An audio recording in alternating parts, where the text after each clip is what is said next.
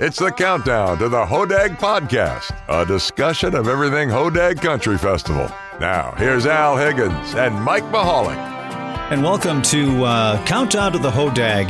I'm Al Higgins. With me is Mike Michalak. We're both employees and announcers on WHDG in Rhinelander, Wisconsin, the home of the Hodag Country Festival. It's been around for decades now, and between the two of us, I think we've got about 60 years of Hodag experience between us. And the goal of this podcast is to talk about all things Hodag Country Festival, forever now known as the Hodag, right, Mike? We're not going to say Hodag Country Festival every time. No, only if we want to, waste some more time, we'll add the whole thing in there. But, yeah. No, it's been going on since 1978, and I have missed one of those. And what we were talking earlier, that were you just a youngster when this first started? Well, I'm not that much younger than you, Mike, but a little bit. No, I let's see, 1970 something. You said 70. It started in 78. Okay, I was 30. Okay, well there you go. Yeah.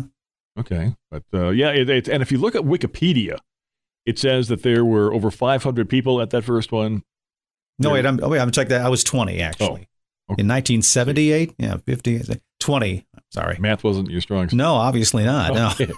But they said that there were over 500 people, or around 500. There weren't. They lied because I was able to count how many there were. Oh. And it was less than that. But I'll tell you what, it was a fantastic show.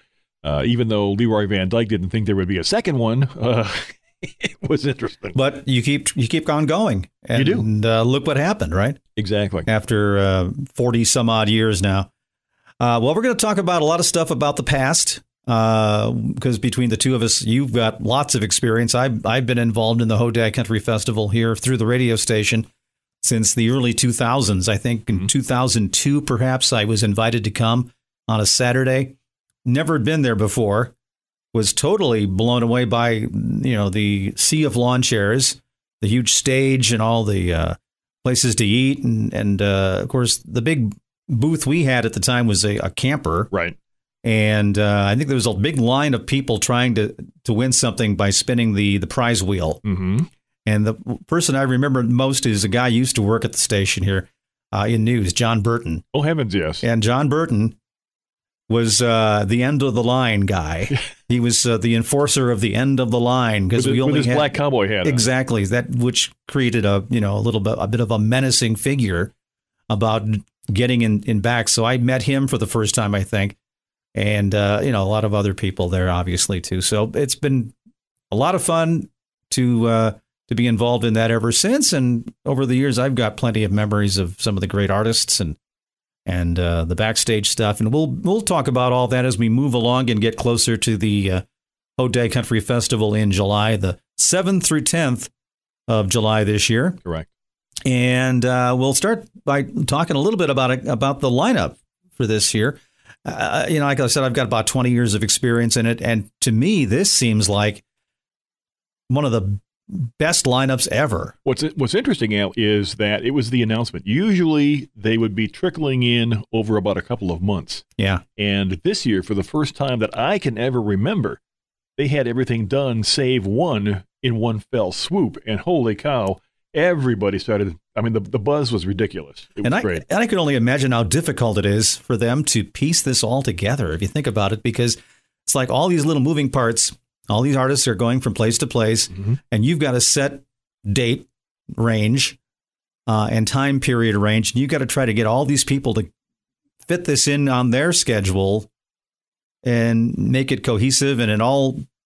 I don't know how they do it. Well, the word is routing is what they have to look for. And what they're doing. And some of these things are planned 2 and 3 years in advance, which is amazing when you think about it. But they've got to find out where all these people, are at one given point where they're going to be at point B and then try to get them right there in the center. And it is quite the thing. And the family has been going down. They've traveled the country in looking, and especially at a lot of the newer artists that are coming up to see just who's going to fit. L.V. Shane, wait until you see that guy. I mean, he has a tremendous, tremendous show, and they just kind of stumbled upon him.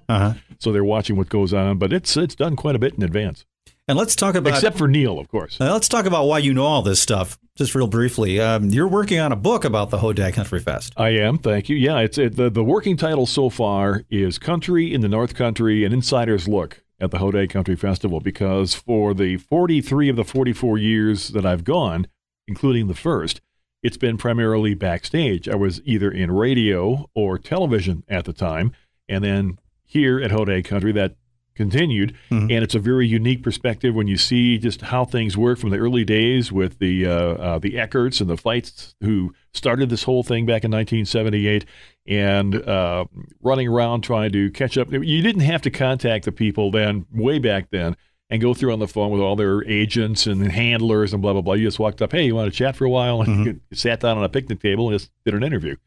Things are very much different today. Oh, yeah. And so you're going to be a font of knowledge, as they say, over the next few weeks with some of the backstage stuff and some of the insider stuff. There's so much out. I mean, there is so much history. There is so much trivia. There are so many things that went on around this entire thing. And I'm trying like crazy to get it done by this year's Hodag. I don't think it's going to happen. I tried to get it done by last year, and that fell through too. But come, you know what, or high water, I'm going to get it done by Christmas. Well, it's a podcast, so you can swear if you want. Well, that's true too. But not too much. Yes. It's a family show. Let's begin. Let's talk about Thursday's lineup. Thursday, July 7th. Starts at 5 p.m. Right. Traditionally, it was the first act was Marty's Party, as I remember. Now, I don't know how far back that goes past 1979. Okay, well, there you are. That's where he started. He did 40 years. He stopped in 2019. He's a big part of the book, by the way. I had a nice, long, protracted conversation with him. He's 80 years old now, and pacemaker, but doing real well. He's still playing and still going at it. But yeah, he's got some very interesting stories. But he was pretty much the mainstay, no pun intended, on Thursday night. He would have a ton of musicians up there and just go and play the old stuff. Oh, yeah. It was like a gang up there, more than a group. Like 12, 15 people. Well, he did have, I think the most he had at one time was 13 until Kenny Rogers came, his first appearance, and brought basically an entire friggin' orchestra with him. And he took over that number. Nice. Well, Marty's Party disbanded, obviously, like you said. And since then, it's been Brett Westgrove starting up. This will be his third appearance this year. Did you know, Mike, that Brett Westgrove is a rocket scientist? Yeah, didn't he have? He's got a degree like in what, aerospace engineering or something like that? This is quoting from his website. He received his master's degree in aerospace engineering from the University of Colorado in Boulder back in 2014, and then left his job commanding NASA spacecraft to go to Nashville and begin a musical career. Boy, that's a real lucrative switch. So he's got something to fall back on. Yep. Obviously, if this doesn't work. But so far, it's been working pretty good for him, at least from our perspective here in Rhinelander. His latest song is called Truck Beds Good For... ... Yes. And we're going to play a little clip in a couple seconds. Did you notice, by the way, in the video, have you seen the video of it? Yeah. I mean, how much he is kind of taken after Dierks Bentley? Well, I got more of a Joe Dirt thing out of it. Oh, the movie yeah. Joe Dirt. Yep. Because he has the mullet haircut. And but it's actually a very well done and a humorous video. It is. It's meant to be a funny kind of song. So we're going to play a little bit of just enough that we can do without being illegal in just a couple seconds. But Brett Westgrove has local ties, too. That's right. He's from Rib Mountain. Yeah, the southern Rib Mountain with that accent to his. Yeah. Yeah.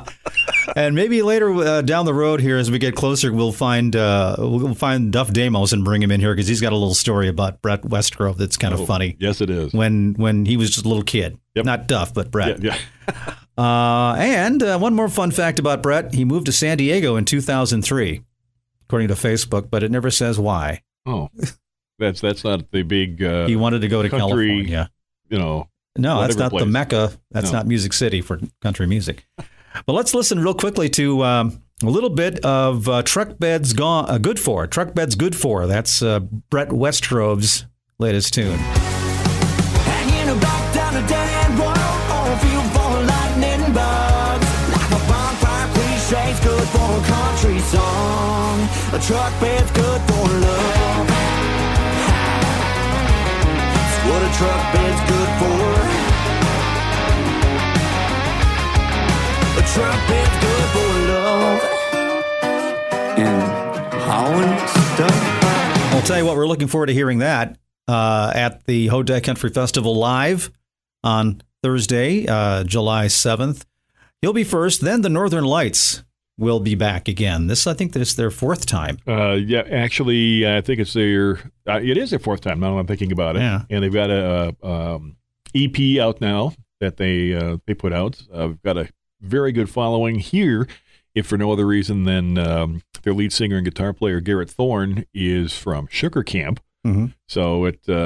and for those of you who are uninitiated with the geography of northern Wisconsin. 3 Lakes, I should say. Yeah, 3 Lakes and Sugar Camp. I think they're pretty close to each other. That's just a little bit north of Rhinelander, basically, in the Northwoods. So, yeah, some good local ties for these guys, too. Yep. And then they were friends. You've got Chris and Mike. Yeah, they just bring the band with them. And their harmonies, very, very strong, very good. A lot of playing in Nashville. They are now Nashville-based and doing well and paying their dues, basically, like everybody else does when they're first starting. But for a trio, the harmonies are solid. If you can think of yourself listening to the Eagles or to any other Old Dominion, things like that, the harmonies are solid, and it's really good. And if you want to look them up online, be sure and type in The Northern Lights. Otherwise, you're going to get a lot of other bands that aren't them. Yes, there's a big one in the UK called Northern Lights for some reason. Yeah, a bluegrass band, I think, called Northern Lights, actually. Exactly. So they're going to be on roughly, 6 maybe, 5:45, 6, something like that on Thursday night. Then it's Neil McCoy on a Thursday night. He hasn't done that. Yeah, let's talk about that a little bit. Like forever. Now, this was, a lot of all the purists, all you Neil fans out there, don't have a cow. This is they're not demoting him or throwing him out or anything else. This is pretty much his decision because he's beginning to step back. He's been here 27 times, and usually the closer, of course. Low Cash, as we recall, those guys told us that if Neil ever falls off the roof or retires, they want his spot. And for some reason, again, because of routing, they couldn't be here this year. But they've been here before and they have even played a lot of shows with Neil. They just love him to death. But, yeah, he wanted to begin to do that but not leave entirely, so moved over to Thursday. And from my observations, traditionally Thursday night always kind of has an older, maybe 80s, 90s kind of group or bunch of people. Right. As I recall, a few years back, we had Leroy Van Dyke and all these people. They had their own little tour of the stars from that era. So it'll be cool to see Neil McCoy headline. Well, not headlining. He'll be probably on at 7, I guess. He'll be leading Mr. Party. Yeah. We'll talk about in a couple of seconds. Right. By the way, Neil McCoy, you know what Cameo is, right? Of course. He's available on Cameo. Really? You can have Neil McCoy Wish You Whatever for $100. Oh. So that's not a bad little sideline, I guess. Might even tie it in with a Pledge of Allegiance. No, that's free, I think. Oh, okay. That's free on Facebook. One little fun fact about Neil, besides what we all know about Neil. He is going to be at Stagecoach later this year in April on the 29th. That's in California. Big, huge country music festival there. You know what I just thought of? No, what? I wonder if Neil does retire from the Hodag, if the gloves go with him. Oh, I think I'm going to guess that whoever does Sunday night might want to resurrect those gloves just for the fun of it and maybe do a Neil McCoy cover just in honor of the fact that... that might be a good idea. Yeah, well, we'll have to recommend that. We'll talk to, I think, Chris Jansen might be the guy that would be closing this coming year. Anyway. He would do that. Yeah. Oh, let's talk about the closer for Thursday night now. John Party. I believe this is his first time at the Hodag. It is. A Hodag virgin. He gets a plate. Okay, good. And he's been around for a while. A lot of people, he's been kind of flying under the radar. All of a sudden, he just blew up, and they found him here. Yeah, he's got big old songs like Hit Over Boots, Dirt on My Boots, Likes Boots songs. Heartache Medication, another big old hit from John Party. All number ones, by the way. And Beer Can't Fix, that's the one with Thomas Rhett, who will probably not be with him. Probably not. No, unfortunately. But he's been here. He has. John Party is from California. One of the rare West Coast country people. Little town called Dixon, which is near Sacramento. So it'll be fun to see John Party. Recently married, too, I believe. Yes. Yeah. Yep. And like I say, he has been around for quite some time. Open for the likes of Dierks Bentley, Alan Jackson. He's played with Kip Moore, Luke Bryan, Miranda Lambert. So he's got his musical chops right in there. Indeed. And he's been on Primetime Family Feud. I did not. Did you know that? No, I didn't. I watched that show. Why am I not surprised? I like watching game shows. What do you? That's okay. It was in 2019. He was on with a bunch of other country people. I don't know what the family reference was all about, but I do remember seeing John Party on Family Feud. And I think their team lost, unfortunately, but we'll have to ask him about that. Okay. Later on when he shows up on Thursday, July 7th. So that covers the Thursday show schedule. And there's plenty more where that came from with a great lineup. Of course, you can head to hodag.com to get more information about it. Of course, our website is WHDG.com. We are the official station for the 2022 Hodag Country Festival.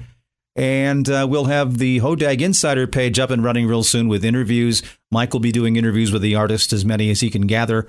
Of course, we're going to be here every week with a new podcast. If you have any comments, you can send it to us. There's a link on our website where you can send us any correspondence, any questions. We'll be asking you questions down the road, too, exactly. Hodag fans.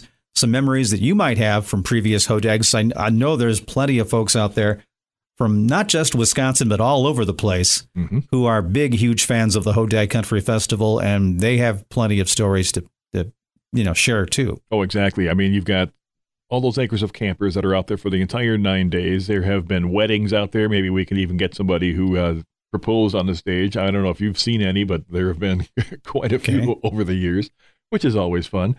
And just some of the shenanigans that go on. If you have a favorite party game or whatnot that you have in your campsite, you can let us know. And again, just click on that link on our website, WHDG.com, and we'll have some questions for you, too. We'll be doing this all the way through, in fact, even up past Hodag. We'll have little wrap-ups there. Yeah, well, I'm sure we'll experience something out of the ordinary. And let's face it, for the organizers of this event, this isn't something that you just stop doing it at the end of July and take a break for a few months. You probably start working on 2023 at this point. All right, well, thank you for listening to our podcast, the maiden voyage of Countdown to the Hodag, and we'll be back with more in the following weeks. This has been the Countdown to the Hodag Podcast. Got a comment or question? Head to WHDG.com and click on the podcast banner. And as always, thanks for listening.